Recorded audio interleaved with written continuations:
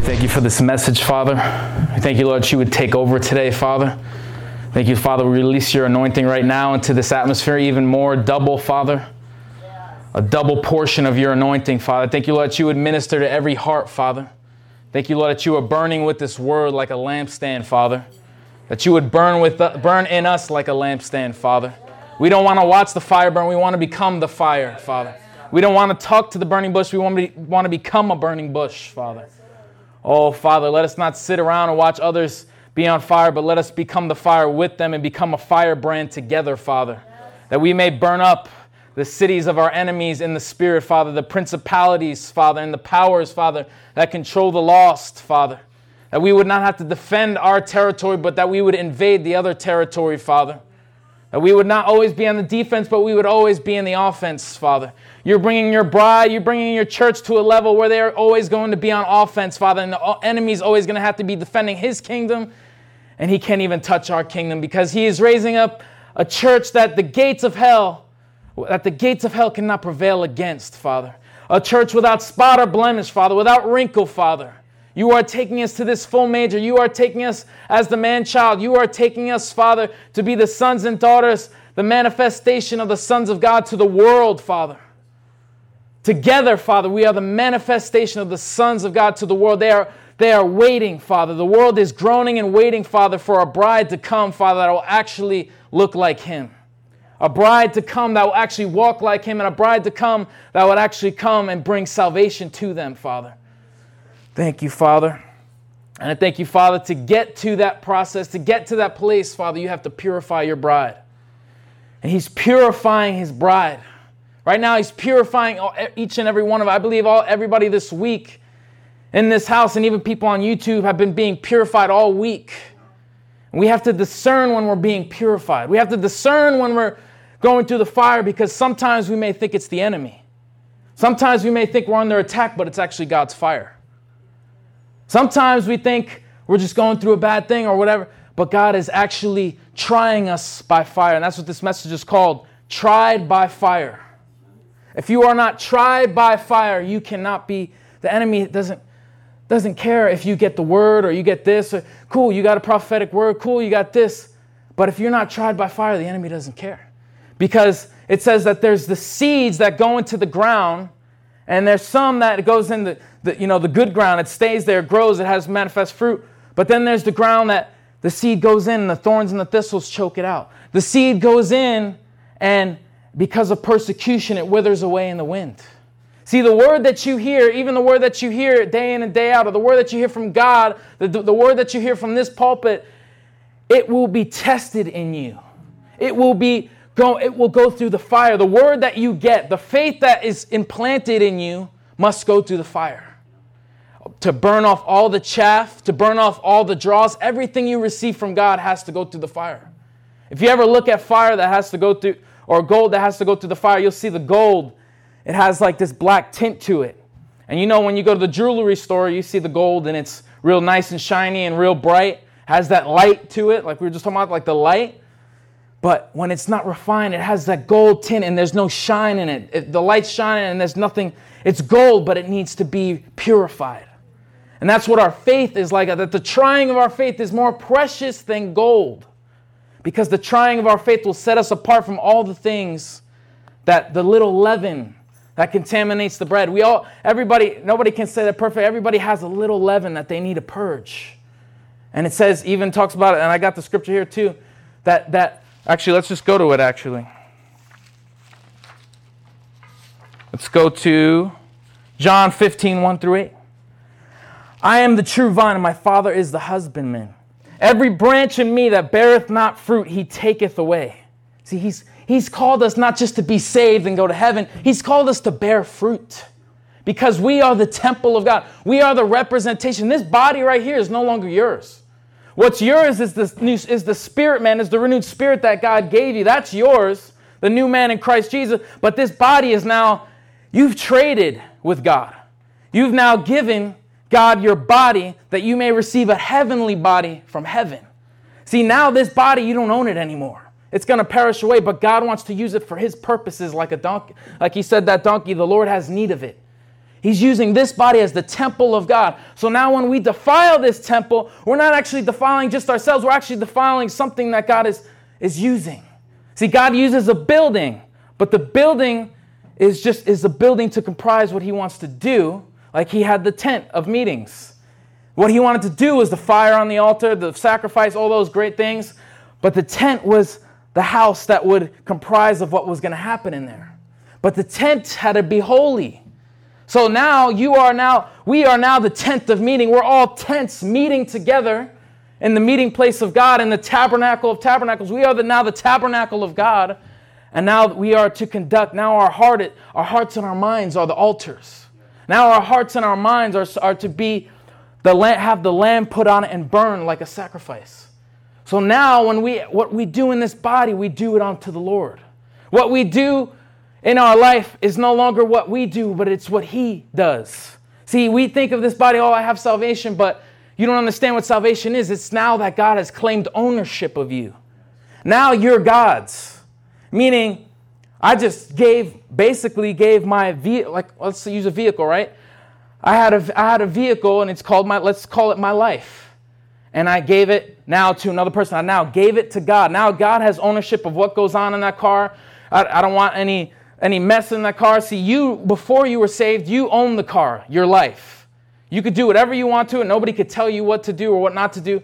But now we've given ourselves freely to God, that he may own the car, that he may own everything, that he may have say what's going on and what's going in and out. So now when I defile that car, even though that car was mine, but I now give an ownership to another person, now whatever I do is now directed and judged by the one that owns it, because I don't own it anymore. You don't own it anymore. See, we've given our car, this is all an analogy, so that we may receive an heavenly car. That's where we're groaning and waiting, that when at the appearing of Christ, that we would receive our heavenly bodies. But we have to be faithful to this car, this life, for his life to be manifested in our life, that we may have manifest life and eternal life. See, we need to be faithful until the end. And then he will be faithful to us. That makes sense? Yep. Anybody here? Anybody lost? Because I'm telling you right now, every word is going to be tested by fire. The word is going to challenge the word that's in you. All the things that we think, all the things that we feel, all the intentions that we have, all the agendas that are on our heart, the fire is after it. There's going to be seasons where you have joy, peace, and righteousness, and everything's cool and everything's good, and you're clear with God. Well, how about Job? He was clean with God. God considered him actually, I read it today, even considered him a perfect man unto him. But the fire, that was the fire? That was a shadow of the fire. And I'm gonna actually get into that a little bit, but why does this thou come upon me, God? Think it no strange thing when diverse temptations and tribulations come upon you, because it is for the testing of your faith. That's what it's for. It's to get we're receiving from God, but we still have this old man. We still have the carnal thinking. We're being renewed in our mind daily by the renewing of the water, washing of the water of the word. So the washing of the water of the word is washing us, but there's still stuff that needs to be washed, and the dross that's in our mind, the carnality, tries to stick to that gold, tries to stick to that word. The words from the world, the words from religion, tries to stick to it, and the fire has to come and separate it. The fire is not coming to damage the gold. The fire is coming to separate the gold from the dross. That's the Bible. That's what he's here to do. Challenge, that the Holy Spirit will come and challenge our thoughts. Convict us of our thoughts. Come and take us through things. He will even put you through things in the physical to get to you spiritually. He did it to Job. And it was deep, deep, deep thoughts and intentions that God was able to get to in Job because of what he did to him in the physical. See, sometimes God has to put you through things in the physical, and you have to go through things, and things have to happen. But Job had to remember that God was the creator. God had him confess back to himself that he's the creator. He has power over everything. He can make this happen. He can stop things from happening. But there's a reason why it happens, because all things work together for the good of those who love God and are called to his purpose. So what's happening to you right now is for his purpose. Even the things that the enemy does, God knows what's going on. God knows that that the enemy, you might be in a good place right now, but God knows in 2 days the enemy's going to come buffet you. But it actually worked miracles and glory in Paul because it actually kept him humble about his revelations. God uses the enemy like a little chess piece to get you in his place. He uses the enemy to push you the right way. That's how much he loves us.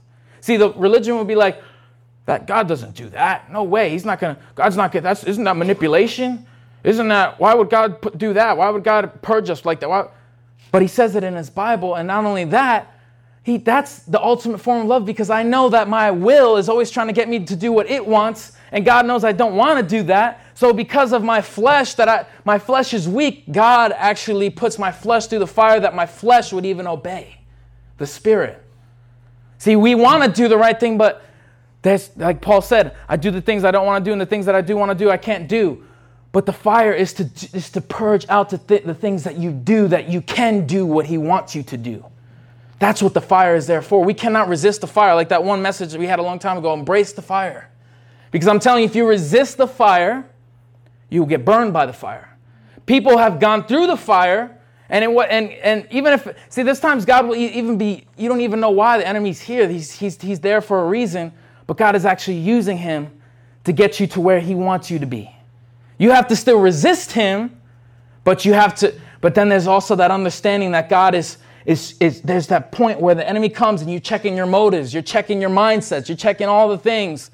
And then you actually start to find, oh, wait, there is a little something. Oh, wait, oh, what's this? Oh, what's that? Then everything starts to get purged out of you. Every branch in me that beareth not fruit, he taketh away. So for those once saved, always saved people, if it does not continue to bear fruit, he takes it away and casts it in the fire.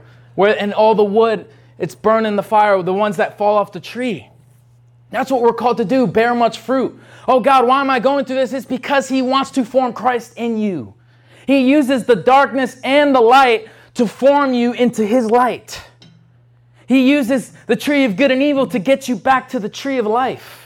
Don't you think Adam, after he ate from the tree of good and evil, don't you think that he regretteth what he did? And that don't you think maybe that it actually got him even more closer to God? Look at what David says here too. Psalms 119:71. It is good for me that I have been afflicted. Everybody say that. It is good for me that I have been afflicted. That I might learn thy statutes. That you might learn his word, that you might learn his ways. See, God will take your ways and he will put it through the fire and test your ways. And if they do not stand, they will fall and they will die in the fire. But his ways will be there to pick you up. His ways will be there to now be set upon your heart as your ways become his ways. This is a good and mighty. See, the fire is not something we need to run from. It's like we need to run to it. See, like this right here, this shirt. You want to be on fire, but you can't even go through the fire. If you want to be on fire, that the fire actually, see, what happened with the strange fire, right? See, God even said, when you put the lamb, do not bring a lamb with spot or blemish. But we're putting things on the altar of God that have spot or blemish or that have wrinkle. And God cannot consume that because he ordered away. He wants the lamb in us to be perfectly and made whole. He does not want leaven in his bread. So he has to put, and what happened to those that did that what happened to the guys that did the strange fire, that they put that weird stuff on the altar? God consumed them. See, back in the old days, you put a strange offering, God's going to burn you. But now because of his grace, God doesn't necessarily kill us, but he'll come in our heart and kill the flesh.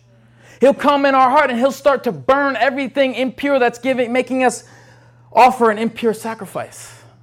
See, we're supposed to be called a living sacrifice. But if we start to sacrifice ourselves to God in a good intentions religious way, or not the full way that he wants it, he comes to purge out every little 10% or 20% or however much percent of religion or worldliness you have in that sacrifice, that your sacrifice might be approved by God. See, even Paul and Peter and all these guys, they're all talking about being approved by God. Because what is going to happen in that day is that our works are going to be tested by fire. There's going to be two men that are saved, but one's works are going to be accepted and received and given a reward, and another is his works are going to be burned by fire. But he still shall be saved. I don't want to live this whole life going to heaven and then realizing all that I did was not fireproof. All of it was just works of the flesh and the dead works and religion. I want to go to the throne and that knowing that all my works, everything that I was doing for God was all from God. Everything that was not from God will burn in front of God. But everything that is from God will live with him and be recorded forever in the book of memory or whatever it is, forever and ever and ever. See, that's what we need. That's what we're living for. We're living for, see, people say, oh, what? It's not by works that you're saved, though. Yeah, but now we have works of faith. Now we have works of God, that God works in us, and those will be rewarded. There will be things in heaven over that. And even God showed me that there's a religious mindset when it says store your riches in heaven. He's not just talking about store your riches in heaven so that one day in heaven you'll reap those riches. You're actually reaping riches now in the flesh. Because he says, 100-fold will I give you, Peter, not only in this life to come, but in this life now. For forsaking all, house, mother, brother, sister. So you don't even realize tomorrow's reward could be because of today's sacrifice. But you start to not really want to sacrifice because you're like, well, I got to wait all the way till heaven to get it. But you don't even realize there's even rewards that come. See, when you start to pour out the anointing, God pours out more anointing on you. What you sow, you shall reap. Whatever you're faithful to, God will make you more faithful. God will entrust you with more to be faithful to. We have to be entrusted with what we have now, or else he cannot trust us with something he wants to give, something more he wants to give us. God always keeps going. He doesn't stop and leave you stagnant. There's never a plateau in God. There's only a plateau in God when you decide to stop. But when you continue pouring out, he continues pouring out. Just like the woman with Elijah, that she gave that little tiny bit. Oh, sir, if I give this out, though, I'm going to die. That's how we are sometimes. If I give this little oil, that's all I have. I'm not going to have anything else if I give this. If I give this last bit of money, if I give this preaching, I don't have any other preaching. When am I ever going to preach again? Maybe I want to save it for the right time. But God says, give it, and it'll be pressed down, shaken together, running over, and it'll never stop. That's how we need to live. We need to never stop giving. We need to never stop pouring out, and he'll never stop pouring out. But we need to let our works be done by God, and then he will give us more works from him. He purgeth it. Every branch that beareth fruit, he purgeth it. Every branch that beareth fruit. Are you bearing fruit? Well, then he's going to purge you again and again and again. That way the fruit multiplies, and not only multiplies. Isn't this great, though? It's the fruit is multiplying. See, we look at the dying and the sacrifice, and we're like, But you, the other day, were just asking God, give me more fruit, God. I want to love more. I want to have this more. I want God to flow me even more. And then the fire comes and you're like, what is happening? Well, you just asked for more. I'm giving you more. But I got to divide the holy and the profane that I may bring more holiness. See, God said this to me before, and don't get me wrong he said this to me this morning. And don't get me wrong, God is trying to make us happy. He's bringing joy, peace, and righteousness that's the key, in the Holy Ghost, in the Holy Spirit. Make sure nobody gets me on that. In the Holy Spirit. But not joy, peace, and righteousness in general. See, people are looking for joy, peace, and righteousness in general. They just want to be right, morally right, because they're trying to please people, or they just whatever, because of consciousness of man.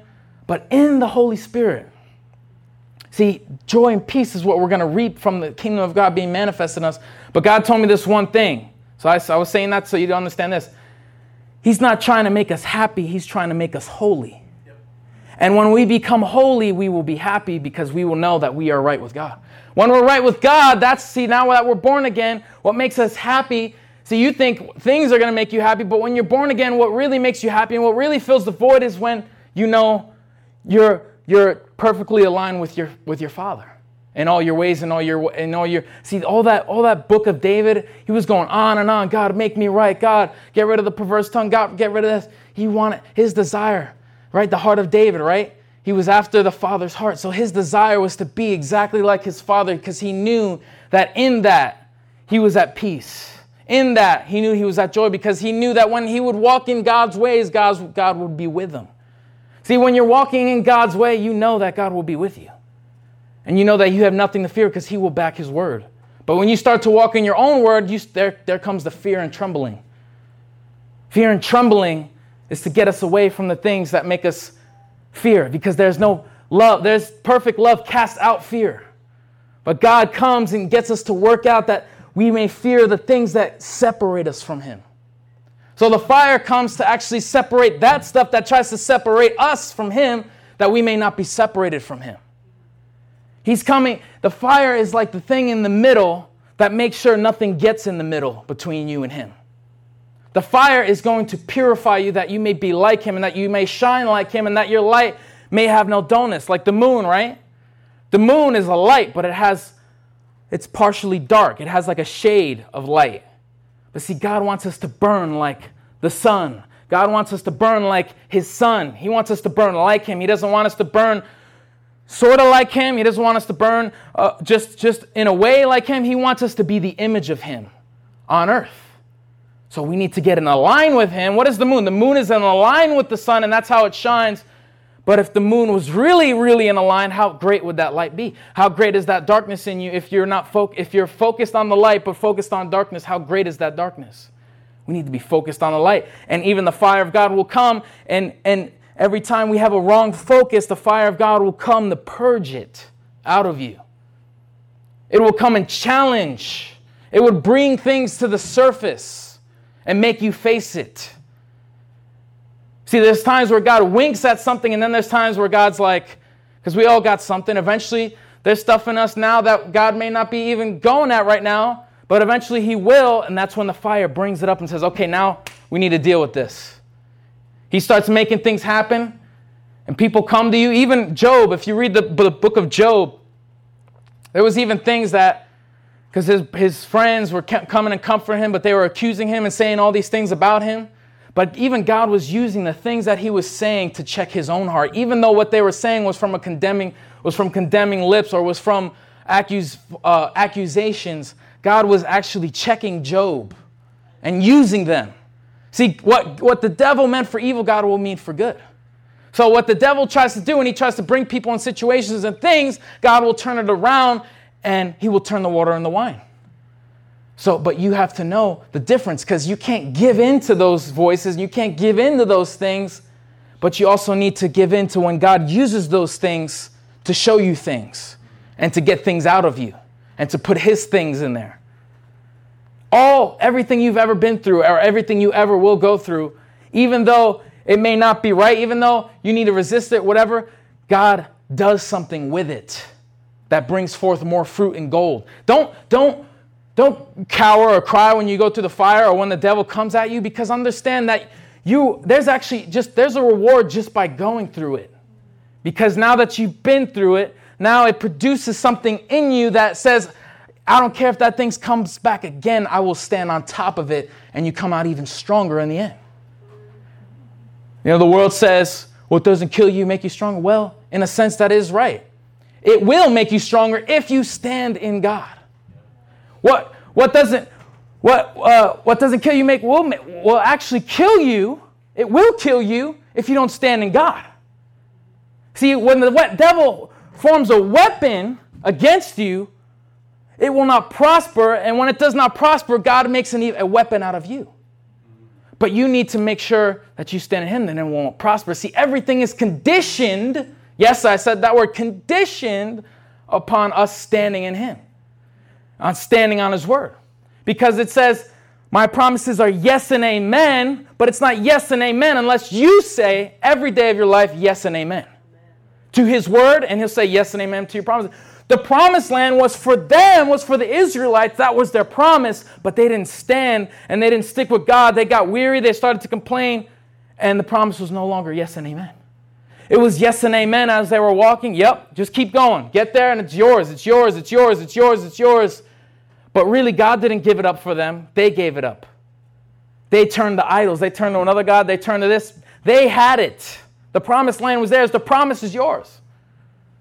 But you need to go. Even the wilderness, even God was showing me that. even the wilderness, because, you hear it say by some people that the wilderness was, that God could have led them there to the promised land in one day or a week or whatever. I don't know if it says something. People say that it says something like that. But even whether it does or not, I believe God could have led them there right when he wanted to. But because God was actually even taking them through an image or a shadow of the fire, he was actually purifying a bride out of his bride, Israel. He was getting rid. God knew what was. When God parted the Red Sea, God knew exactly what was going to happen all the way to the end. But even when God knew that, even when Jesus knew Judas was going to turn on him, Jesus stayed faithful to preaching the word and giving him as if he was going to be an apostle like the others. Then he turned on him. See, God knew the Israelites were going to turn on him, but he still opened the Red Sea. He still bring the fire. He still bring the wind. He still bring all these things, the rock.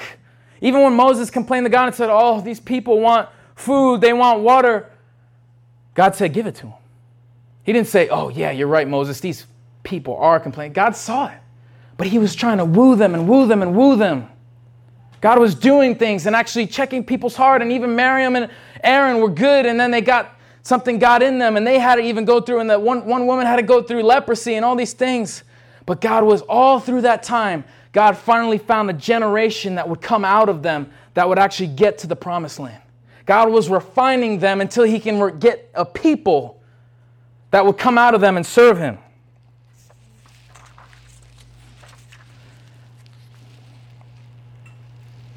Malachi 3, 1-3. Behold, I will send my messenger, and he shall prepare the way before me. And the Lord whom ye seek shall suddenly come to his temple, even the messenger of his covenant. Who do you think he's talking about? He's talking about Jesus. In that day he will come. Even the messenger of the covenant, whom ye delight in, behold, he shall come, saith the Lord of hosts. But who may abide the day of his coming? Who shall stand when he appeareth? For he is like the refiner's fire and like the fuller's soap. He shall sit as a refiner and a purifier of silver. He shall purify the sons of Levi and purge them as gold and silver, that they may offer unto the Lord an offering in righteousness. Purifying us for righteousness. Joy, peace, and righteousness in the Holy Spirit. But there's no joy and peace if there's no righteousness. See, he's purifying all the unrighteousness out of us. He's purifying all the even, let's not even just go with sin. Let's even talk about wounds. Let's even talk about things that we do to ourselves. Let's even talk about beating ourselves up or things like that. Whatever we do, or things from the past, memories from the past. He will even take you and let you face the enemy in the wilderness for 40 days and 40 nights, just like he did with Jesus. Make you face it and make you overcome it. That way, when the crucial time comes, because what did it say after the 40 days and 40 nights? When the crucial time came, then after all that, Satan finally waited for an opportune time. See, God will put us through the wilderness like a fire for 40 days and 40 nights like Jesus, and we will face diverse temptations, like it says, and God will make us face it so that when the opportune time comes, the devil can't get us on it. How about that opportune time when you're on a mission trip? How about that opportune time when it's time for you to deliver the kingdom of God? How about that opportune time when it's time for you to walk in your calling and walk in your destiny? God wants to purify you for that place so that the enemy cannot take your destiny. He takes you through things that were from your former destiny that the devil meant for you, makes you face it, overcome it, that you would stand in his destiny for you. But you have to face it. We cannot try to hide from our flesh. We need to be ready. We need to be ready when God's time, because it says, mortify the deeds by the Spirit.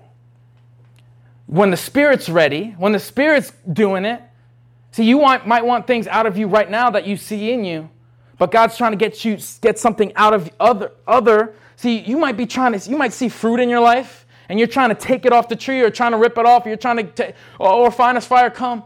But God's like, I ain't gonna take that off. I'm going after the root.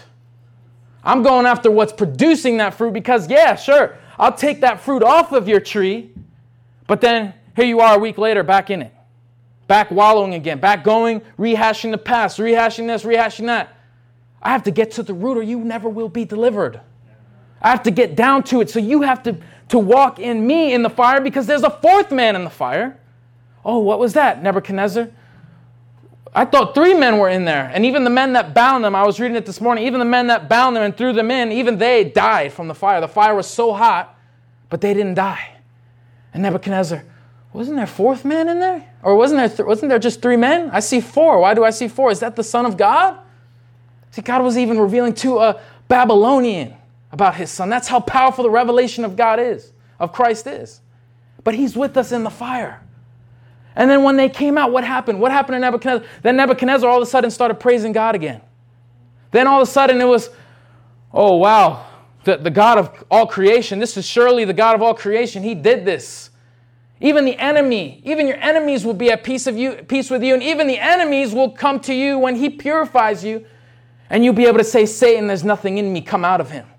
And then even there was demons in one part that they were coming to Jesus and say, oh, don't have mercy. Even the demons were asking for mercy and cast us into the pigs at least. Even the devils will tremble and ask for you to have mercy on them. That's how much power God wants to take us. That's where God wants to take the church. We may not be there yet, but everything that we're going through, it is no strange thing. It is to take us to that place that when men come and revile us and persecute us, our conscience is clean and they have no power over us. That whatever the enemy comes, they're like a fiery dart, we'll just take our shield and yank that thing right off. Some of us have the fiery dart stuck to our shield and we can't get it off, and we need a brother or sister to get it off. But the day will come when we will be manifest to the world, and it doesn't matter if they threw 100 fiery darts, the shield of faith will already be up. We won't have to remind ourselves every day to take up the shield of faith. We'll be doing it.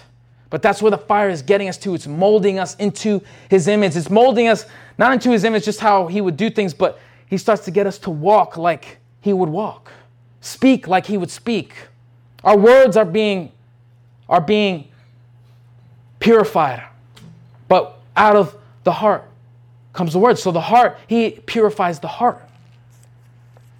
Every intention of the heart, every little thing that you speak about in your heart that you come in agreement with, it will be tested and if it's not of God, it will be purged out. That's why it says bear fruit in keeping with repentance, because God is going to show things in your heart and then you'll need to turn away from it. But this is a process. He continually does this until he makes you into the image. Why do I have to keep repenting? Didn't I repent? I said, Lord Jesus, be my Savior. I said, I left the world and now I'm here. I still got to repent? Well, you forgot that he says, by the renewing of your mind, bear fruit. I'm going to purge the tree and I'm going to make it continue to bear fruit. What does the branch get the fruit? It abides in the vine. So everything that's keeping us from continuing to abide in him, he purges it. Everything that doesn't look like him, some of us are growing fruit and it has mold on it.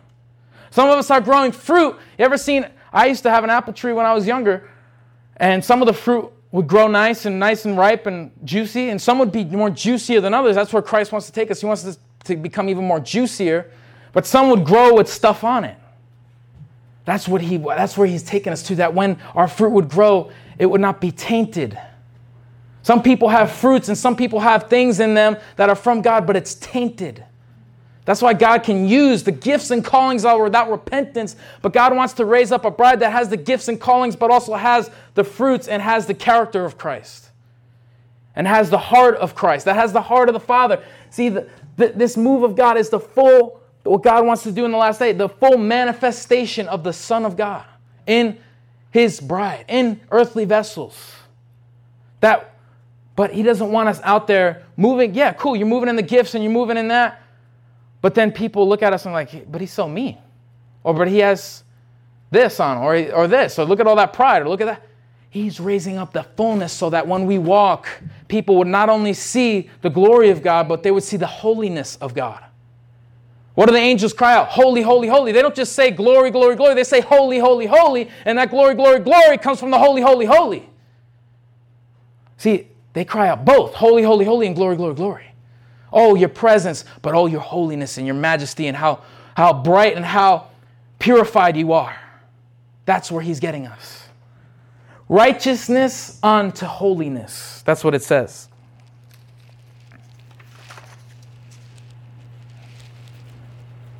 Proverbs 17:3, The finding pot is for silver and the furnace for gold, but the Lord trieth the hearts. He tries the hearts, that our heart would be formed.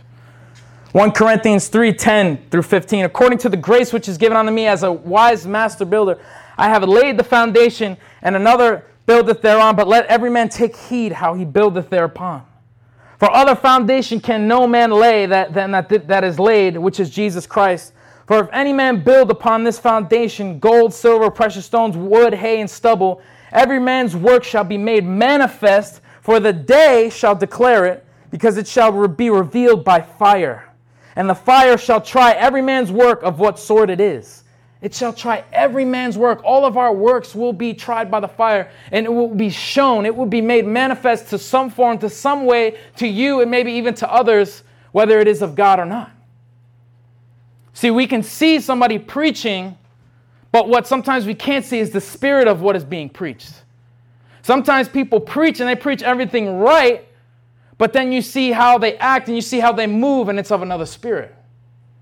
See, the fire makes it manifest, and the fire will even make things manifest. And I believe even with Saul and David, God was trying to make that thing manifest in Saul.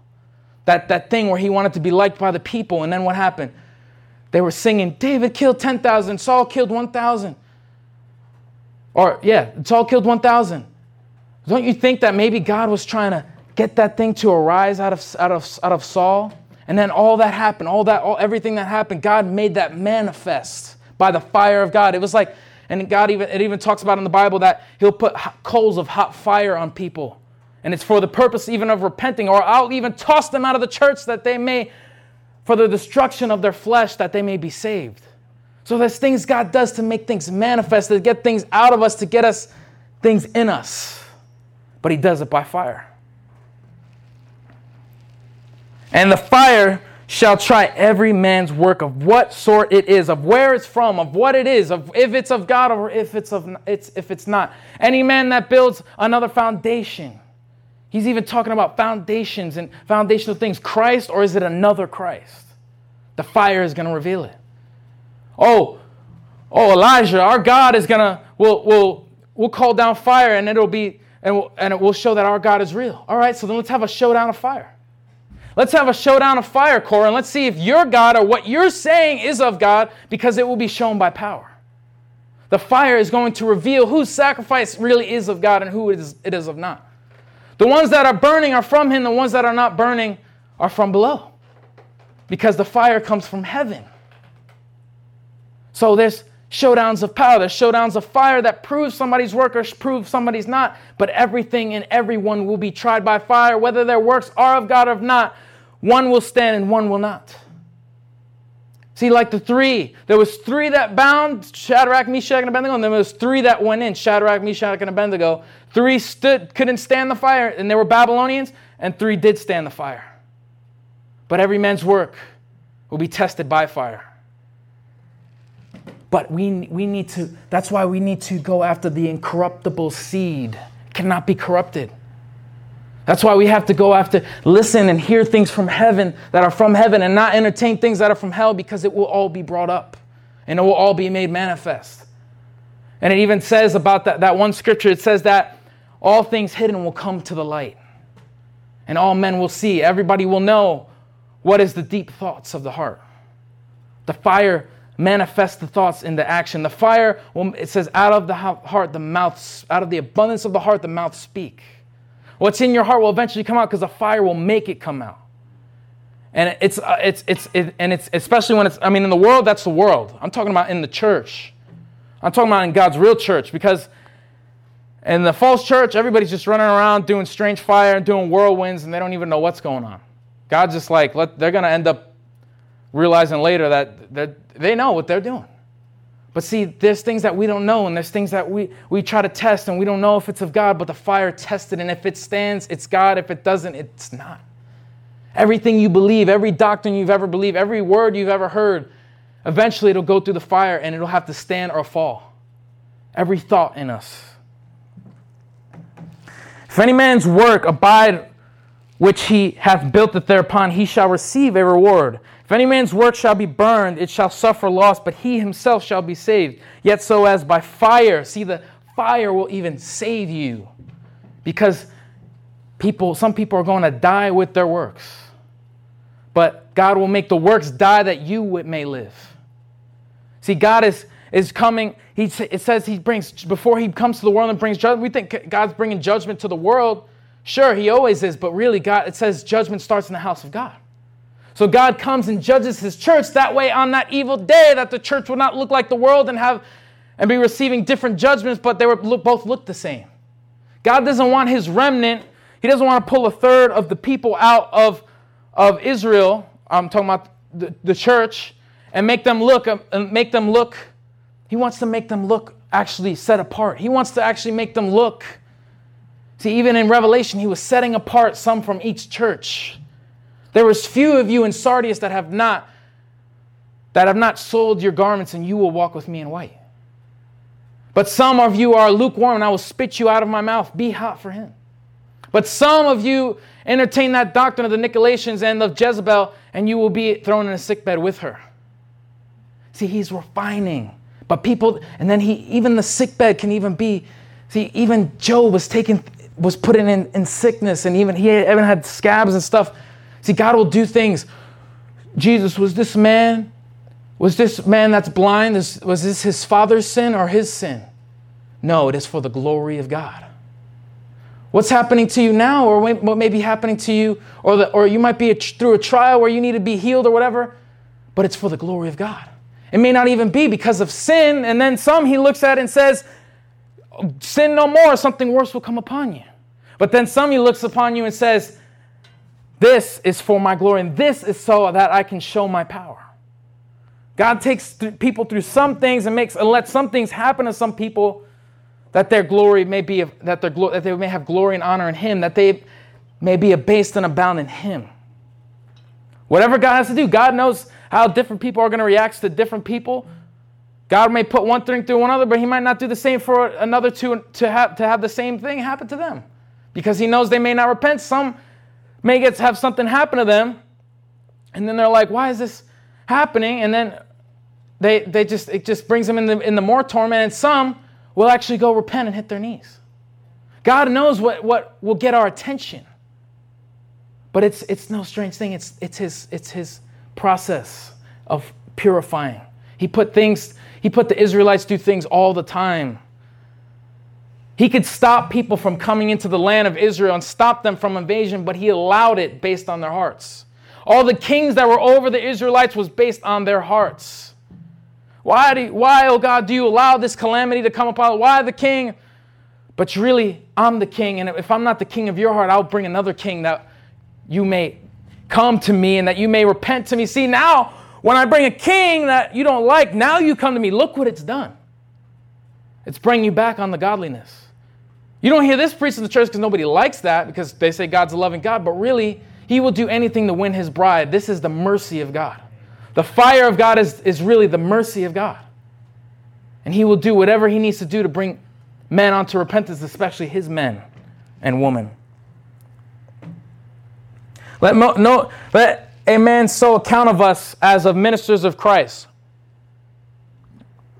1 Corinthians 4, 1 through 5. And stewards of the mysteries of God. Moreover, it is required in stewards that a man be found faithful. He's making us faithful. Keep these things in mind. Faithful, patient, having endurance, having durability, being able to stand. He is doing all these things to be able to make us stand. He's putting you through little trials that you think is so big, but he's putting you through the little trials as a training ground that you may stand in that training ground. And when the real thing comes upon you, when glory starts to really manifest, because you better get ready. If you want the glory to manifest, if you want the glory to really manifest like we're saying it's going to be, and like we're hearing it's going to be, and like we know it's going to be, that's when the gates of hell open. But God is training us and prepping us, taking us level by level and things by thing. And we're in a training ground. When you're in a training ground, you faced all the simulations of combat, and and then when you come to the real thing, you're like, I know what to do. Boom, boom, boom, boom, whatever. The people that are in the army, the people that have been through whatever, they know exactly what I'm talking about. But God's putting you through simulations in a sense. That's how we actually should think about it, because he's training us. And God has even been showing me too that he puts everything through the fire. He puts relationships through the fire. He puts callings through the fire. He puts things God told you through the fire. He puts words through the fire in you. See, like a word that may be preached, and you may not believe it fully. It may not resonate in you. It may not be flesh in you yet, but the fire will actually make it be flesh in you. The fire will actually come and make you run to that word and rely on that word. See, the fire of God works with the word of God and works with the Spirit of God. But the fire of God is really the Spirit of God. It's a matter of how he comes. He says, I will baptize you in the Holy Ghost or Holy Spirit and fire. Holy Spirit and fire. But what does that mean? Is that the fire? Because people say it's the fire of his zeal. It's the fire of wanting him more. It's a fire of... No, well, if you got filled with the Holy Spirit and you don't want him, you didn't get filled with the Holy Spirit. No, the Holy Ghost, the Holy Spirit and fire, that he may purify you, that he may bring you onto himself closer and closer and closer, because we think when we are filled with the Holy Spirit, it's over and we're done and we're sealed. Yes, we are sealed, but he wants to purify you in that process. He wants to make you into his image. He wants you to walk, because the purifying is not because when we go to heaven, there will be no sin. There will be nothing. We will be free forever from the devil, from the torment. That's why we groan and wait, because we know that there's no more going to be no tribulation, no heartache, no whatever. We know all that. That's what we hope for. That's what we look onto, that day that we will be with the Lord forever. But the reason why we're purifying ourselves right now, well, God, why don't you just do it right now? Why don't you just take everything out of me and just do it right now? Because you don't even realize the more I'm making you face things, and the more your flesh is actually leading you to me. Your flesh is actually getting you to weep between the porch and the altar. Some are stuck on the porch, but because of your flesh, it will drive you to the altar. Some are stuck on the outside of the temple, but because of their flesh, they come to the temple and they come to the altar. And they come and get clean. They throw themselves on the flesh. See, God actually uses your flesh as an advantage to make himself flesh in you. He gets the flesh off the dry bones so that the dry bones will cry out and that new flesh will come upon them. So the flesh is actually, you don't even realize, and it sounds crazy and something that's crazy to say, but the flesh is actually a blessing for God to bring you to him. That's how he uses things. He uses your flesh to actually make a bride for himself. A willing bride. Because when he filled you with the Holy Ghost, he chose you. But he chose you just like Esther.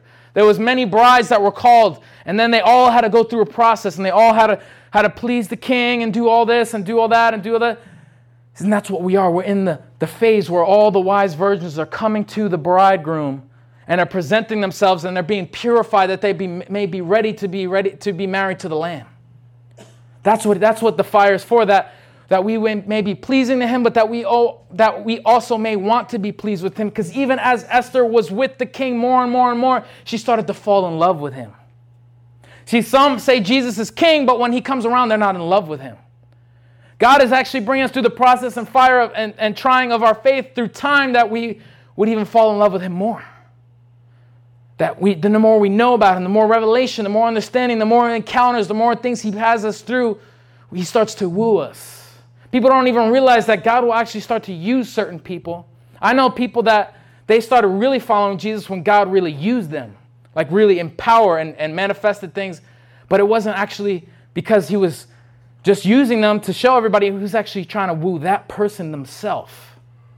See, you hear a lot of people's testimony, and you hear all the mighty things that happened to them in the beginning, but they don't even understand they were in the wooing phase. They were in that phase where God was trying to, it's called the honeymoon phase, right? When you get married to somebody, you go through a honeymoon. And there's a honeymoon even in the kingdom, in a sense that God starts to show you things and starts to give you great revelation. Or whatever happened to when I was first saved and all that joy of my salvation, all those things that happened, and God did this and that and the third. You don't even realize there was something there was an intention and a purpose for it, that he would call you to the wilderness now. Because they wouldn't have, Moses and all them wouldn't have been as confident unless they saw the Red Sea part. Unless they saw the fire by night. Unless they saw all of their enemies, the Egyptians, get swallowed up in the water. God was wooing them, and then he was saying, now you're called to a process. I want you to see all this stuff, that you may fall in love with me and know what I'm about and know what I have for you. That way, when you're in the midst of the wilderness, after seeing nothing for a long time, you may remember. That's why he would always say, remember what I did in Egypt? Remember what I took you out of. Remember when I parted the Red Sea. Remember, God's not just remembering because he's saying just remember. He's saying remember because this is what I still have and this is what I can still do and this is what I'm trying to bring you to. Remember. See, and that's what you need to do when you're in times of struggle and you're in times of temptation and the devil's trying to get you to fall away from the faith, is you need to remember. See, we're saved by the blood of the Lamb and the word of our testimony. Even our testimony keeps us in the game.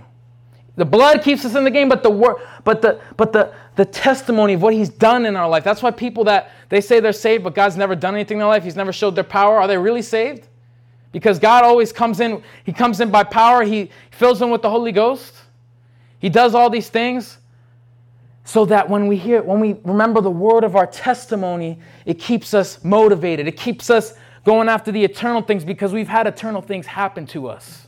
We keep going after godly things because we know the power of all the godly things.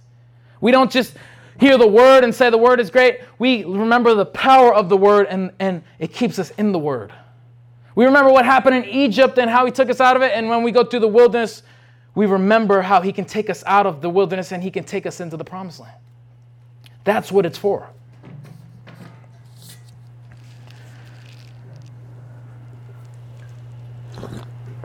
Five, therefore judge nothing before the time until the Lord come, who both will bring the light to the light, the hidden things of darkness, and will make manifest the counsels of the heart. Then shall every man have praise of God. He will make manifest everything, all the hidden things of the heart. And even the counsels, the things that we do. And see, God is even jealous for the operations. God even gave me this word about the way we operate. See, when we go through the winds and rains, and even God will simulate the winds and rains. Even God will come as the wind. He'll come as the rain and shake you to show you that what you're standing on is not what you should be standing on. But God wants to come, and because when the enemy comes, when things happen and situations arise, how we operate matters. How we approach the situation matters. And God's jealous for that. So if there's a way of operation in our hearts that is not of him, he'll actually take us through the fire so that we would stop operating like that and operate how he wants us to operate. So he has to operate on us so that when we operate, we'll operate like him. The fire operates on us and the fire comes out of us and operates, manifest in the Spirit. But we need to let the fire of God operate in us. We need to let even God, see, he lets the winds and rains come so that we can find the rock.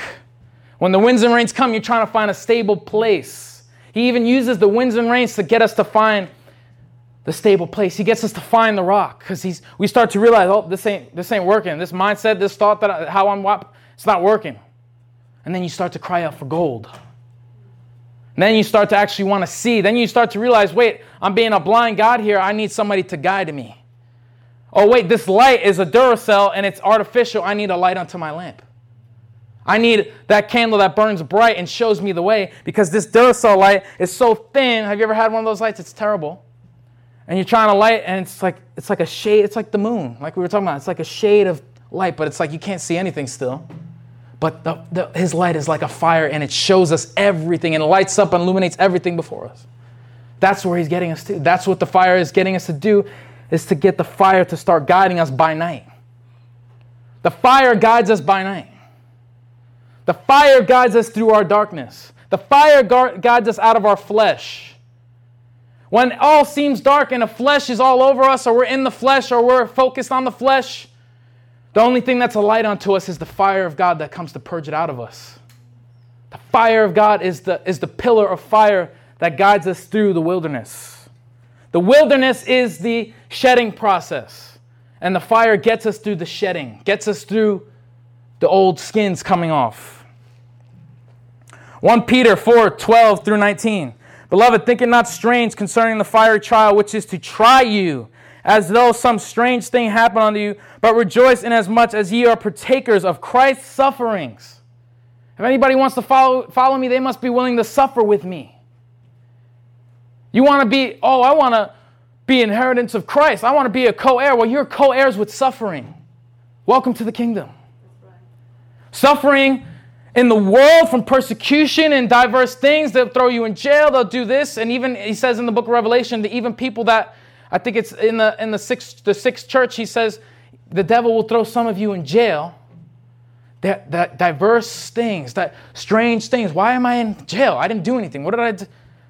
Think it not strange.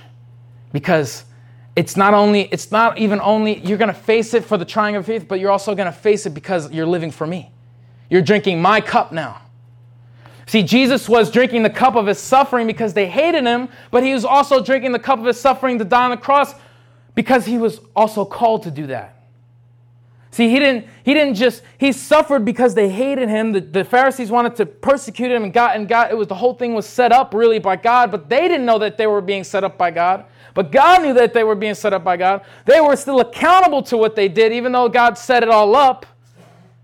But he used it because that happened because even Jesus said to the king, you can't crucify, you can't do that to me unless my Father allowed it. You can't do this to me, king. You think you have power over, because he says, you better answer, because even Jesus, he was talking to Jesus, he says, you better answer me because I have the power to put you to death or let you live. And he said, you don't have power to do that unless my Father allowed you. So even though in their minds they were trying to crucify him, God was actually using it as a whole. There was a whole purpose behind it. And Jesus was even in the fire facing his will in the Garden of Gethsemane. The fire is where the will of God and the will of man meets up, and one dies and one stands. Amen. So what is it going to be? When you're standing, you have to choose. But the fire of God is going to make that happen, and it's going to be two houses, and you're going to have to pick the house and draw the line and say, I'm going to serve the Lord. God is going to bring you to places where you have to make decisions, and it's not even just going to be the enemy, it's going to be God himself setting it up. See, God sets up, the enemy thinks he's battling with God. God's like, yeah, right, I'm using you for my purpose. You think I know who's going to be saved anyway. I know what's going to happen. I know what you're going to do next. And the enemy tries to outlast God like God, yeah. It's like and God's sitting there giggling behind him because he's like, yeah, you look what you just, no, look, now he's repenting. Look, you came after him, but now he's getting in his destiny. Now he's going after the things of God and no longer the things of man. Look what you just did. You helped me. You don't even realize I'm using you. I created the darkness. I created the light for my purposes. So if you think you're getting in my way, devil, I have crushed you from the beginning in the garden. Yep. Jesus has crushed him. Not only has he crushed us because he's given us authority, but he's using the enemy to get us into our authority. See, we don't even know about our authority unless the enemy tries to come and take authority over us. And then that gets us to teach us and learn about our authority. If there was no enemy, we would not know how to overcome the enemy. If there was no darkness, there would be no light. But the light always will be and always is and always was. But the darkness come to oppose it. That way the sons of man may be convinced that the light is better than the darkness. See, why did God the devil put the tree? God put the tree of the knowledge of good and evil. Why did he do that? He was setting the whole thing. He knew what was going on. He knew what was going to happen.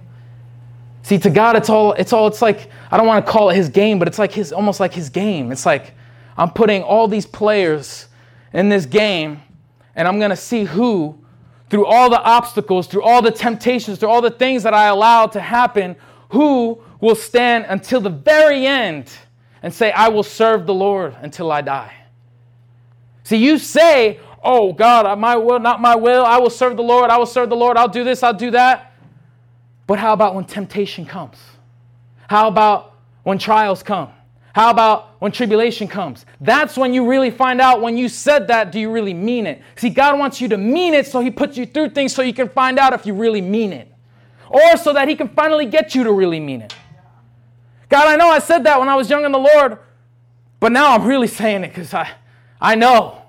I really want you. I don't want, and he'll even put you, see, things in our flesh that we like to do that is not pleasing to God, and we try not to do it, He will actually make you flesh it out. That way you can just, because God doesn't want us to just deliver things. He wants us to hate things. He says, love. He says, how does it go? I want to love the things he loves and hate the things that he hates. So he's putting us through things that way we can not just get it out of us, but that we can hate it, that we would never want to go back to it. Because if the man gets delivered from 7 demons and cleans the house, but doesn't fill the house, 7 more come back. So he wants to clean the house by giving no footholds for anything to come back in the house. But he has to purge the house. He has to cleanse the house. He has to try the house. He's the fuller soap. He comes and it says, the temptations think it not strange because even all your other brothers and sisters global, or I don't know if it says, whatever it says, all your other brothers and sisters in the faith are facing the same things. Because God is doing the same things. He's trying to bring them to the same place. When he's trying to bring them to the same place, he's bringing them through the same things. And we're even going through the same things that Jesus went through. Even in that moment, facing our will. Even in that moment, the kingdoms of this world or the kingdom of God. Even in that moment, the enemy tries to come and get us to test God. Like in those moments when you're like, is God even real? God, do something. Come bring fire from heaven so I can know you're real. Sometimes we even try to test God because we want to know if God's real. But God has grace on us, but it was like the devil was saying, are you really the Son of God? Well, if you're the Son of God, then jump off this thing. Let the angels pick you up, just like it says back in the Old Testament. And let's see and it gets you to think, but you shall not tempt the Lord thy God. All the same temptations the devil will take you through. If you're really the Son of God, turn these rocks into bread. Well, you're hungry, you want the word, so why don't you go listen to a minister right now that will feed you any bread? How about the bread from heaven? See, it's the same temptation. It may not look the same, but there's an image of it that is like, see, he came in the likeness of God and he brings the likeness of his temptations upon us, or he leads us to them. God doesn't tempt any man, but he leads us through temptation. See, understand one thing. God doesn't put these things upon you, but he leads you. It says he was led by the Spirit into the wilderness. God knew the enemy was going to be there. God knows where the enemy is going to be every single minute. But there's times where God wants you to just face him so that you can overcome him and that you can receive your crown of glory for eternity. But you need to stop thinking, we have this mind in Christianity, we want everything to be nice and good and everything to be cool. I don't have to worry about stresses of life, hard things, blah, blah, blah, blah, blah. But God says, you know what you were called to? Did you count the cost? God even had to ask me because, we're not supposed to, see, love doesn't count the cost, it pays it. See, but God wants us to count the cost in the sense that he wants us to know what we signed up for. That we may not think that, well, this can't be Christian, this can't be God. What is all this stuff happening? Why is all these attacks? Why is it this? Why is it that? Do you know what, you're not called here to you're not called to the body of Christ to just be saved and go to heaven. You're called for the body of Christ to be saved from your flesh. You're called to the body of Christ to suffer with them. See, we're not individual suffering. Individually, we're suffering together, and we're overcoming these present sufferings so that we may have that ever-present reality of eternal life forever. That we may have that ever-present glory upon us. I praise God, Paul said, when I suffer because I know that the power of God shall rest upon me. God doesn't want to rest upon a harlot. He wants to rest upon the bride. So that's why he's calling us out of the harlot and calling us to become the bride, that he may entrust his glory upon us. His glory is for us. His power is for us. But we need to get for him so that he can trust us to release him to the world. But we have to get Egypt out of us. See, they were out of Egypt, but Egypt wasn't out of them. Because, how do I know that? Because they were in the wilderness. Where's the onions? But the onions in Egypt were even better. See, Egypt was still in them. And when they were in Egypt, they were miserable, but because there was things that they don't like now in the kingdom, they're like, well, I'd rather go back to that because that was just a lot more easier. But you'd rather be going under slavery than be a slave to God. See, we're not delivered from being a slave, but we're a slave to freedom, because where the Spirit of the Lord is, there is freedom. See, we don't know what freedom is because the world has always primed us that freedom is do what you want, but you don't even realize do what you want is actually the biggest prison there is. Because you don't understand that the things that you want to do, you're bound to. In the world, you were bound to do those things. Because you know that, you know why? Because when you tried to get out of the things that you wanted to do, there was a wrestling. And some of us found out about the devil on that day. When we decided that we didn't want to smoke anymore, we didn't want to drink anymore, we didn't want to watch pornography anymore, we didn't want to do this anymore, then we started to find out, oh my God, there's an opposition. I can't just do what I want. Wait, you can't just do what you want. Because now you can't even stop doing what you don't want to do. So you think freedom is do what you want, but then when you do what you want and you don't want to do it anymore, now it has you arrested to the lust of it. Is it really do what you want, or is it really do what he wants and he's just saying, do what you want, but it's really me. Do what thou wilt, but it's really my will. Satan, I'm talking about Satan. That's what he's saying. He's luring you in because he knows what the flesh wants.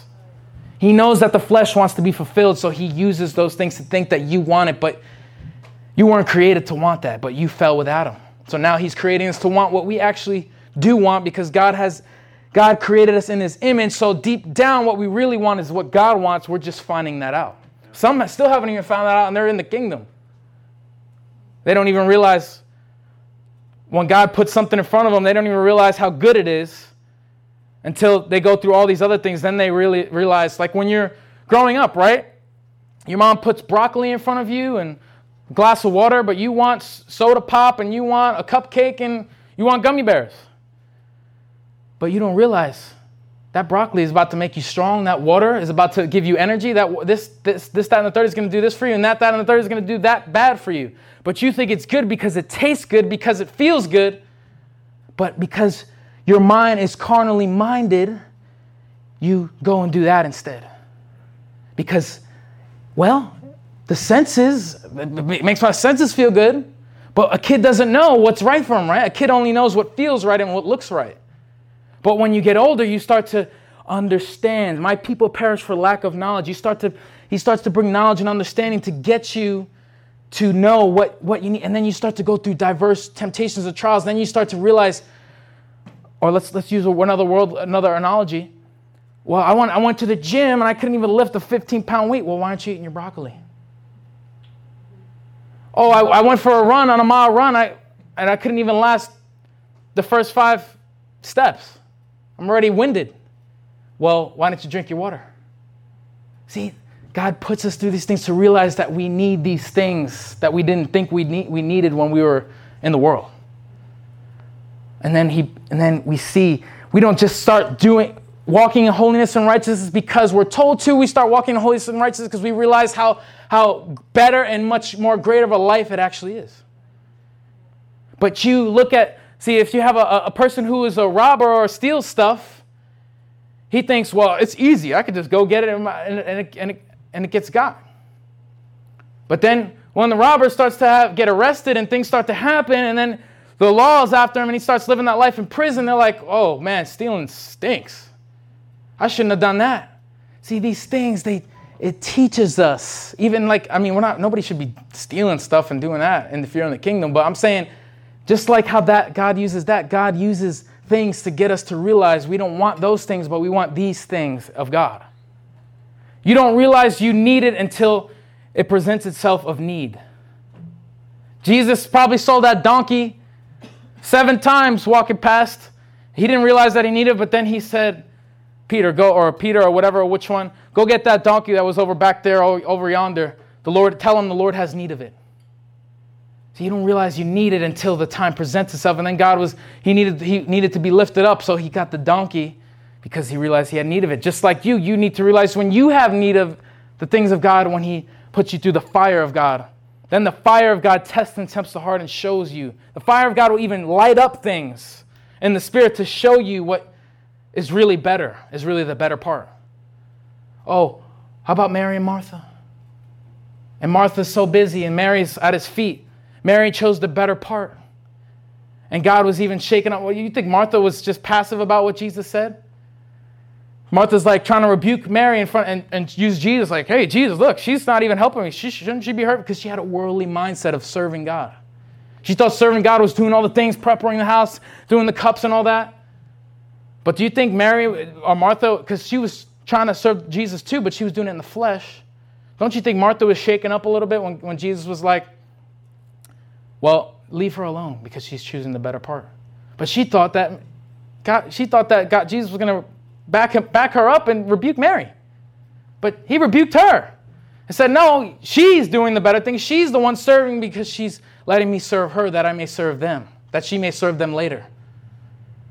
All the things when Mary was laying at our feet, it's so that Christ would be manifest, that other people would lay at Christ's feet. He said, you cannot be my disciple if I cannot wash your feet. If I cannot serve you and give you the kingdom, you cannot serve others and give them the kingdom.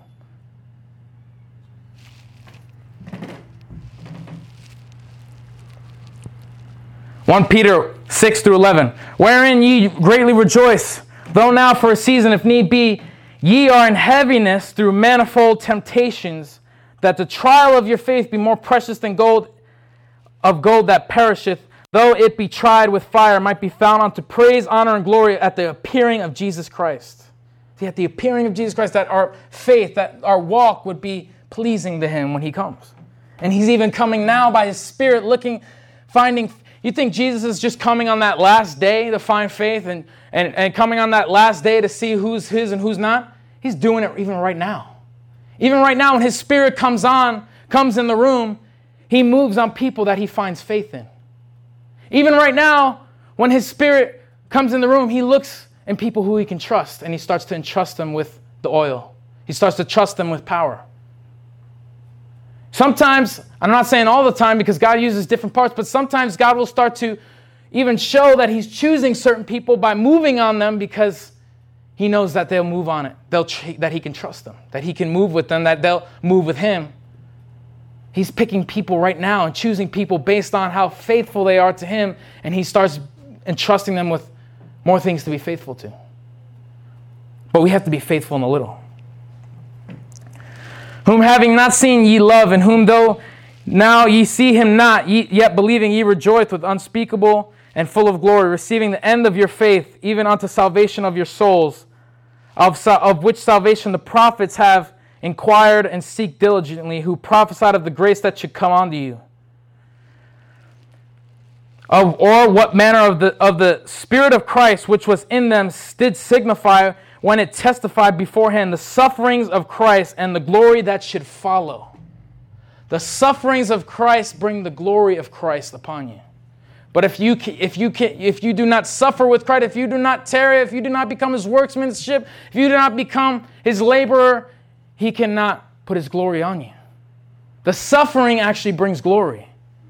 When Jesus suffered and he drank the cup, when he died on the cross, it looked like suffering, it looked like terribleness, terrible stuff, but it brought glory. It brought you, me, right here, right now. This is his glory of his suffering. What he did 2,000 years ago when he suffered, it was for this very moment right now. That we are able to come here and gather together, that when we drink his blood and we eat his flesh, that we remember what he did. Our suffering, every time we glory, we remember our sufferings, because our sufferings is what produced us to be shown this glory or be able to handle or be entrusted with this glory. You sow suffering, God reaps glory in your life. You don't want to suffer, then don't ask why there's no glory or there's nothing manifesting, because you need to let the seed go in the ground, the seed go in the ground, that it may die and it may live, that God may raise it from the dead, that God let his son die in the ground. As the seed died in the ground and he rose it from the dead, the seed now lives. And now we are the seed spread abroad. We are the seed of the seeds that comes out of the fruit, and then you open the fruit, and then there's more seeds in there. More salvation comes out of salvation, and salvation unto salvation, and glory unto glory. We're going from faith to faith and glory to glory. That's how it's working. It's going from one to another. God sowed one man and reaped. He sowed himself and he reaped us. He sowed one son and he reaped many sons. He sowed one brother and he reaped many brothers and sisters. He sowed one vessel, and now he has millions of vessels over, and I'm not saying now, but in this present, I don't know how many are now, but over all of time. See, how one seed can bring millions of fruit. And that fruit produces more seed. And that seed produces more fruit. And that seed from that fruit produces even more fruit and more seed.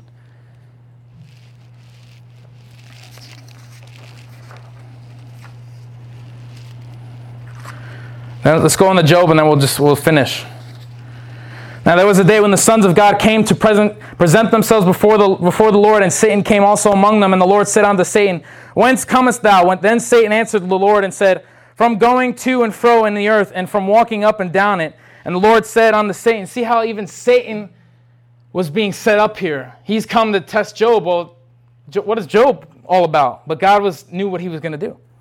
Hast thou considered my servant Job, that there is none like him in the earth? See, even God initiated it. Satan came to him, and God said, how about Job? How about him? And the Lord said, listen to what the Lord says to Job here. Hast thou considered my servant Job, that there is none like him in the earth, a perfect and upright man, one that feareth God and escheweth evil. Perfect, I mean, he even used the word perfect. When I think of the story, I thought he said righteous or upright, but he even says perfect and upright man before me that hates evil. So God was approving of Job right then and there. But what was about to happen? Job's perfect and upright way was about to get even more perfected. His righteousness was about to become even more righteous. As if it could, but it can. And when we're talking about ways, I'm not talking about the righteousness of God. I'm talking about the righteousness of God being perfected in our ways and mind and thinking. And that's what God's intention was. Then Satan answered and said, Doeth Job fear God for naught? Hearest thou not thou made an hedge about him, and about his house, and about all that he hath on every side? Thou hast blessed the work of his hands, his substance, and is increased in the land. But put forth thine hand now, and touch all that he hath, and he will curse thee to thy face. And the Lord said unto Satan, Behold, all that he hath is in thy power, only upon himself put not thine hand. So Satan went forth in the presence of the Lord, and there was a day when his sons and daughters were eating and drinking. See, Satan's like, oh, well, of course Job's blessing you, because he has a house, he has kids that have a house, he has cattle, he has this, that, and the third. So of course he's going to bless you. Don't think that Satan's not going to try to do that to you. Well, God, look, you're blessing them with all this, you're blessing him with all this, you're blessing her with all this. Okay, but try them. Put them through the fire, and let's see if they... See, the fire is even to prove to you, not even just to Satan, but to prove to you that what is in you is able to stand through the day and the evil day that is to come. See, we receive the foundation from above and receive the foundation from his messengers, but if we don't have confidence in it and we know that it will make it stand, God wants to not just to have a confident foundation in us, he wants us to be confident about the foundation he's put in us. Because we have to, see, even though you may be on the rock, when the waves and the winds come, then there's that temptation to, is this rock really going to make me stand, or should I jump onto something else? Is this rock going to really be immovable like it says it's going to be immovable, or should I find another rock?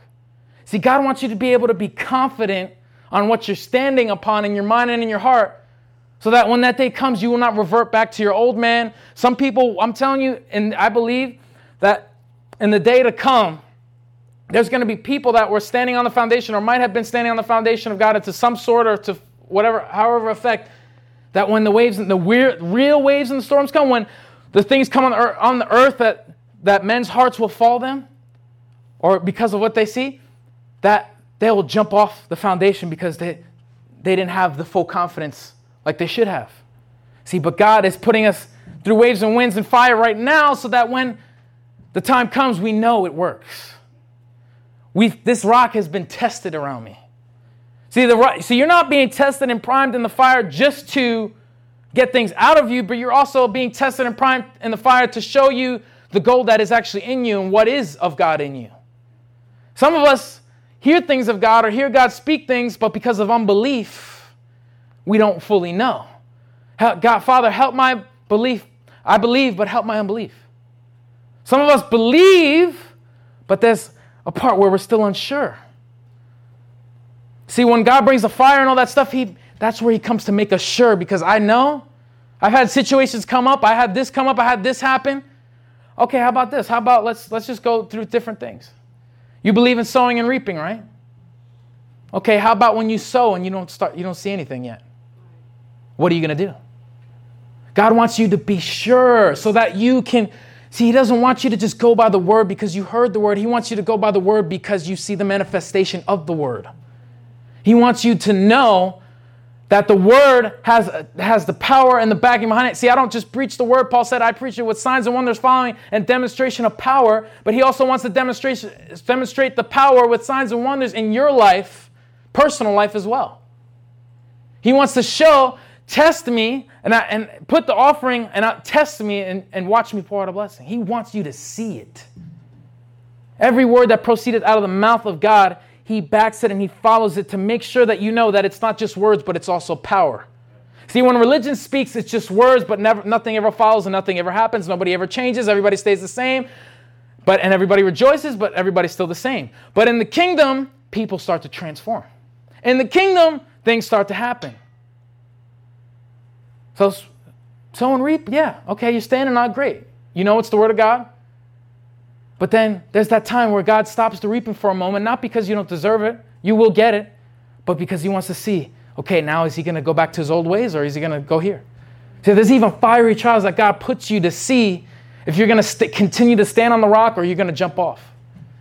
Well, I don't know if it works because I don't see it. Well, do you think God's testing you? Stand and then we'll see. See, sometimes you have to stand and then you'll see. Many times you think Jesus was just saying words just to say words. Even the little words, the little sentences that he said were even prophetic. How many times did he say to the disciples, wait and see? Are you the Son of God? Are you really going to do this? Is this really this? Wait and see. Are you sure, Jesus, that this man can be healed? Wait and see. See, sometimes you got to wait and see, and then he'll show you. But he wants to test you. He wants to affirm that, yeah, of course you'll believe if I do signs and wonders, but will you believe without seeing anything? Blessed are those that believe and don't see. But I say, woe to you if you have to see to believe. Because if you have to see to believe, you don't really believe.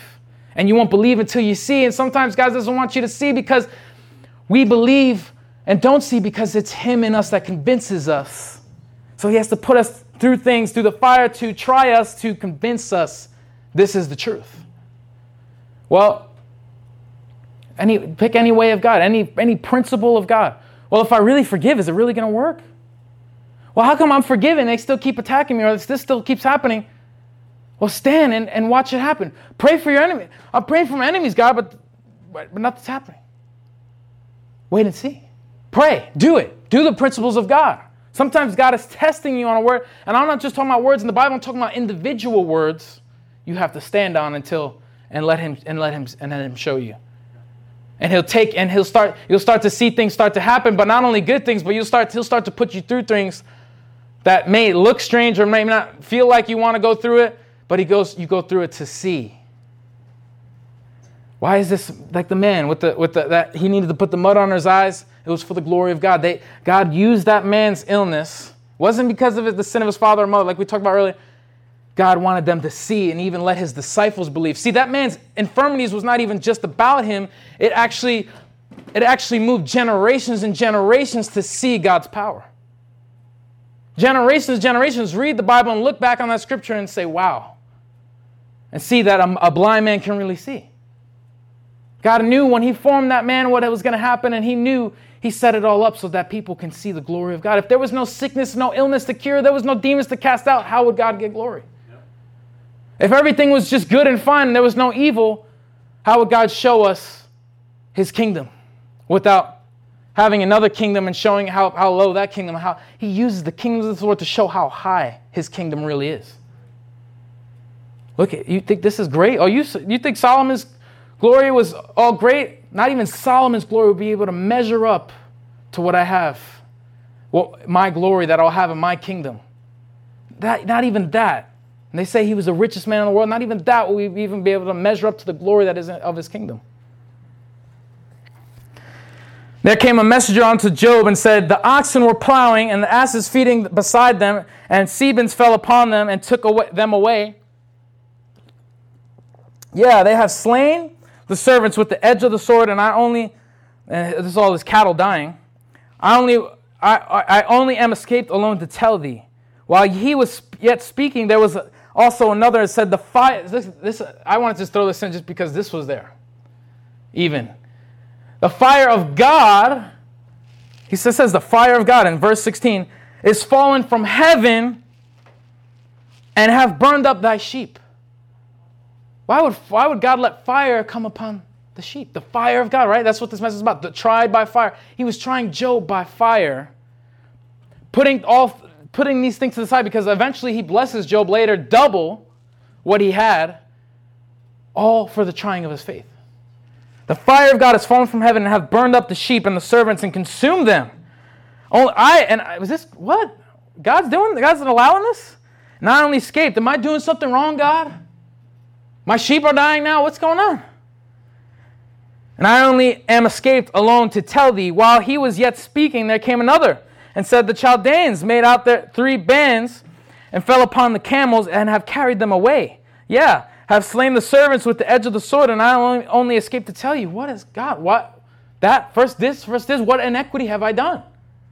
While he was yet speaking, there came also another and said, thy sons and daughters were eating and drinking wine in their eldest brother's house. And behold, there came a great wind from the wilderness and smote the 4 corners of the house, and it fell upon the young men, and they were dead, and only I am escaped to tell thee. God, now my kids? What is happening to me? What have I done to come? Where have I sinned, God? What am I doing wrong, God? But Job is a perfect, upright man. But what? You saying that, God, but this has all happened? What is happening? And religion will really get messed up over that, because they don't even really know. They're trying of their faith, but really, God, that's probably happening by the enemy because they have so many open doors. But God, don't think just because, we think just because we're walking right and pure and all that, yes, God is going to bless us, but there's things God challenges us and takes us through to try us. And it seems bad, it may seem like we're in sin or something's wrong as to why this is happening, but it may be coming upon you to even form you better and refine you even more. And behold, there came a great wind from the wilderness and smote the 4 corners of the house. I've read that already. And 21 says, and said, naked came I out of my mother's womb, naked shall I return. This is now Job speaking. The Lord gave, and the Lord hath taken away. Blessed be the name of the Lord. And all the Job sinned not. In all this, Job sinned not, but I bet you some of us would sin and start cursing out God. And what happens next? And he never charged God foolishly, it says. I'm not even going to read this for the sake of time, but then the next part, then his wife. Because then more stuff started to happen. And then his skin, all the boils on his skin started to appear. What is happening to me, God? Why is this happening? See, people don't even realize some of the things that they're going through, even things on their body, they don't even realize. It could be for the glory of God. It could be to get them right with God or whatever. It may be God does these things. Why does he do these things? For the glory of God, for the formation of Christ in us, even to that others may glory and see his power. And then what happens? Job, why don't you curse God? Why don't you go turn on him? Look what all he's done to you. Why don't you curse him? See, there's going to be that moment where God is even going to test you with himself. There's going to be that moment where you may have a relationship with somebody in a kingdom. See, we think just because there's kingdom relationships that there will never, it says a brother is born out of adversity. You can also replace that. A sister is born out of adversity. Every kingdom connection and relationship, every kingdom thing is going to be tested and tried. And there's going to be moments where each party, even in a relationship, even a husband and wife, God will allow things to happen and the enemy will come and try, or the fire will come and try either one. And it'll have to be that moment like David, where he was being tried with Saul. And he put that sword right next to Saul's head and said, I will not harm the anointed of the Lord. Jonathan and David, they were on either side of the war, but God made a kingdom connection. They had differences, but God used their differences to make them the same in one soul together. It said that God knitted their souls together. And that's what God even does in the kingdom. He doesn't just, it's not just, we think, oh, it's kingdom. God called me to it. God called me to this person. God called me here. It's all going to be good. It's all going to work out because I'm in my destiny, right? No. Get ready for the devil to go to God and say, okay, yeah, everything's going right. Let me try them. Let's see if they really stay. Sometimes the trying of your faith is so you can come out and look Nebuchadnezzar in the face and say, now what? So that you can look Satan in the face and say, now what? And then even God wants to show Satan so that Satan has to write your name in hell and say, we need to watch out for this man. We need to watch out for this woman. God is showing all the kingdom of darkness to make you approve that that they know that the kingdom of God is upon you. And that you will cast out demons by the finger of God. But if Satan finds an accusation, he feels like he finds a foothold. Job, and then after it's all over in 23, but he knoweth the way that I take. And even Job said this, when he hath tried me, I shall come forth as gold. Even Job realized he was being tried the whole time. This was all trial for him. It wasn't, and there was things, if you actually read through the book of Job, there was things he was being challenged. It seemed like if you read through it, and I actually read through it for once, skimmed through it, and there was points where it seemed like every thought in his heart or everything inside of him was being tested and tried and being challenged and being tempted and being primed, so that he can stand even stronger in the end. Even things that he may have found in himself. James 5:11, behold, we count them happy which endure. Ye have heard of the patience of Job. This is James. Ye have heard of the patience in Job. And he's talking about, we count them happy which endure. And have seen the end of the Lord, that the Lord is very pitiful and tender in mercy. Just a few more and we're done. Zechariah 13:7-9. Awake, O sword, against my shepherd, against the men that is my fellow, saith the Lord of hosts. Smite thy shepherd, and the sheep shall be scattered. I will turn mine hand upon the little ones, and it shall come to pass that in all the land, saith the Lord, 2 parts therein shall be cut off and die, but the third shall be left therein. And I will bring the third part through the fire, and will refine them as silver is refined, and will try them as gold is tried. They shall call on my name, and I will hear them. I will say, it is my people, and they shall say that it is my Lord. Who do you think that he's talking about? He's talking about us. That out of all the people that he would circumcise in their hearts a people unto himself, a third of the people. 2 parts being cut off, but what about the 5 wise and the 5 wise and the 5 foolish, right? Only 5 were wise in the end. See, God takes us through the fire so that we may call him Lord and say, yes, this is that we would obey and submit and that he would approve of us.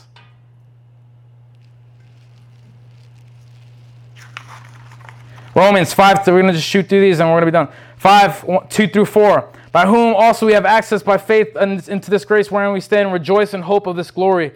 Not only so, but we glory in tribulations, knowing that tribulation worketh patience. See, these things work. These tribulations and trials, these fiery trials, they work patience in you. Oh, God, make me patient. Here's a trial. God, make me patient. Just do it, God. Just don't give me a trial. Just do it. No, that's not how I do it.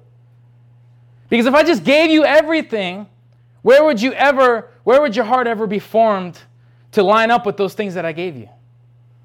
See, if I gave you everything and I just put those fruit on your tree, but then the root's defiled still. I want the root to be clean, just like the fruit. And actually, God actually works a natural bearing of fruit in us. Even it's the fruit of the Spirit, but it's the Spirit that quickens our heart, and out of our heart comes the roots of the Spirit that has worked in our hearts. See, we ask God to change our words, but what we need to be asking is God to change our heart. We're asking God to change our thoughts, but we need to ask God to change our heart. God wants to deal with the roots. He doesn't just want to give you patience. He wants to put you through tribulation and trials to get the root in you and not just the fruit in you, coming out of you. See, that's carnal thinking, is we want fruit to be done, but we don't want the rudiments. See, we've been delivered from the rudiments of the world, but now he wants to deliver the rudiments of the world in us. Not just the things we did, not just the pollutions that we were in, but the pollutions that are left in. Knowing that the tribulation worketh patience. See, it worketh patience, experience hope. Well, that's just by the word of God. But even there's experience that God puts you through to help you know and understand and stand firm on what you know and heard. He doesn't want you to just know and hear it. He wants you to see it, stand on it, know all about it, been through it, experienced it, I know it, I have hope in it. See, the experience of the Word actually gets you to hope in the Word. Not just the hearing of the Word, but the experience of the Word in your life, the testimony of the Word actually gets you to hope in the Word because you're that much more confident about the Word. Because guess what? I've seen it happen. I've seen it done. I know what He can do. He's done it. And you don't have to keep looking at everybody's testimony. Look, he did it, and that person's like, what about in you? That's the hope that I want. And then you skip down to 6. Humble yourselves under the mighty hand of God, that He may exalt you in due time, casting all your care upon Him, for He careth for you.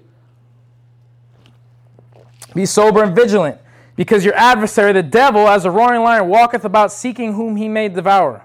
See, he starts talking about the devil now, but then look what he talks about. Whom resist steadfast in your faith. Resist him steadfastly in your faith, knowing that the same afflictions are accomplished in your brethren that are in the world. Knowing that the same afflictions that have come upon them at times has now come upon you, and there's no difference. You look at somebody and say, or you look at something that's happened to you, well, I'm a special case. This has never happened to everybody. No. The same afflictions, the same trials, the same tribulations, He will have you go through the same shadow of it because He's trying to get you to the same place. But the God of all grace, who hath called us unto the eternal glory of Christ Jesus, after that ye have suffered a while, He may make you perfect, established, strengthened, and He may settle you. What did Paul say? In all things I have learned to be abased and abound. Whether I have need or whether I have learned to flourish, and I have learned to be content in all things. See, but God took him through things to get established in that word that he spoke. Paul wasn't just speaking from a hearing realm, he was speaking from an experiential realm of what he heard. See, the best messages that you hear are not the messages that are just heard from heaven, but they're the ones that are experienced from heaven. When a messenger speaks, like we were talking about earlier, like when the person is one with the word. See, you may hear the word but not be one with it. The word needs to be made flesh in us. The word was God. See, the word was heard in the Old Testament. The word was heard in the Old Covenant, but in the New Testament it became flesh. It was heard, but now it was. It always was, but now in the flesh it is. Moses heard I am, but now I am was standing before the disciples. See, I don't want to just hear God tell me that you are, yes, I am God's son, I am this. I want to actually be that I am, that He is, that He says I am. Now we are the little I ams of the I am. Now what He is, now we shall be, who Christ is in heaven, we shall be here on earth. We are now His flesh on earth. We are now His body on earth. And now we are. But we have to become like He is. Casting all your care upon Him, for He careth for you. Be sober and vigilant. All right, everybody stand up. We'll just go through these and then we'll end. James 1:2-4. My brethren, count it all joy when ye fall into diverse temptations, knowing this, that the trying of your faith worketh patience. This is another. That was Romans, that was Paul, and then we have James saying the same thing. The trying of your faith worketh patience, but let patience have her perfect work, that ye may be perfect, entire, wanting nothing. See, it brings your will down to nothing, to where you're wanting nothing. The Lord is my shepherd, I shall not but want. But how shall I ever know that the Lord is my shepherd if I always want? So He brings the fire to get us to not want, and want Him only and Him alone and His destiny. He'll even take you through your destiny to realize you don't want your destiny and you want the destiny that He has for you. He has to flesh you out. He has to flesh you out at the dung gate. Psalms chapter 66, for Thou, O God, hast proved us that Thou hast tried us as silver is tried. This is all over the word. There was way more scriptures, but I didn't want to go off crazy. Thou broughtest us into the net. Thou laidest affliction upon. He laid affliction upon their loins. That's what it says here in verse 11. Thou hast laid affliction upon our loins. Thou hast caused men to ride over our heads. He has caused. We went through fire and through water, but thou broughtest us into a wealthy place. Through fire and through water, through tribulations, through trials, through temptations, through suffering, through this, he brings us to a wealthy place. He works all things for the good of those who love him and are called to his purpose. Do you love him? Are you called to his purpose? If that's you, then you need to say yes to the fire. You need to stop resisting the fire. You need to stay steadfast when the enemy comes to you and think it no strange thing, because he is priming you. He is trying you. Oh, if you do this, God, put boils on his skin, or do this, he's going to deny you. No, let's see, Satan. What are you going to do when Satan comes? What are you going to do when God tests you? Pass the test. The test is not so the teacher knows that you'll pass the test. The test is so that you can see that you know what's on the test. See, even in the world has a religious mindset. They take a test because they want to be approved by the teacher and get to the thing. But the test is so that you can know what you don't know. So that you can know what you do know. I have faced the enemy and fell, and now I know how to face the enemy and win, because I have fell and I've gotten back up and he taught me the way to win. How then shall we know, Father, that unless you have created the opposition, that we would know how to overcome the opposition?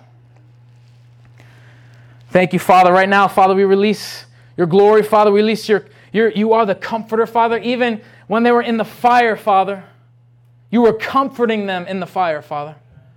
See, we look for him to comfort us in our comfort zone, but really it's in our uncomfort zone that he comforts us. It's in the fire that he becomes the light. It's in the fire that he becomes the place where we cool off. It's in the fire where he guides us out of the fire. Your only way out of the fire is to submit to the fourth man in the fire. Thank you, Father. Just bless us, Father. Release your anointing, Father. Work on all of our hearts, Father. Even everybody over YouTube, work on their hearts, Father. Create a bride without spot or wrinkle, Father. Create a bride, Father, that we will refined out of the fire. Oh, God, I want to be holy and spotless and blameless, but I can't do it without your fire. Your fire brings me there. I have my will. I say yes, but I know the fire is what I need to say yes to, because you are the fire. You are an all-consuming fire. In Jesus' mighty name, amen.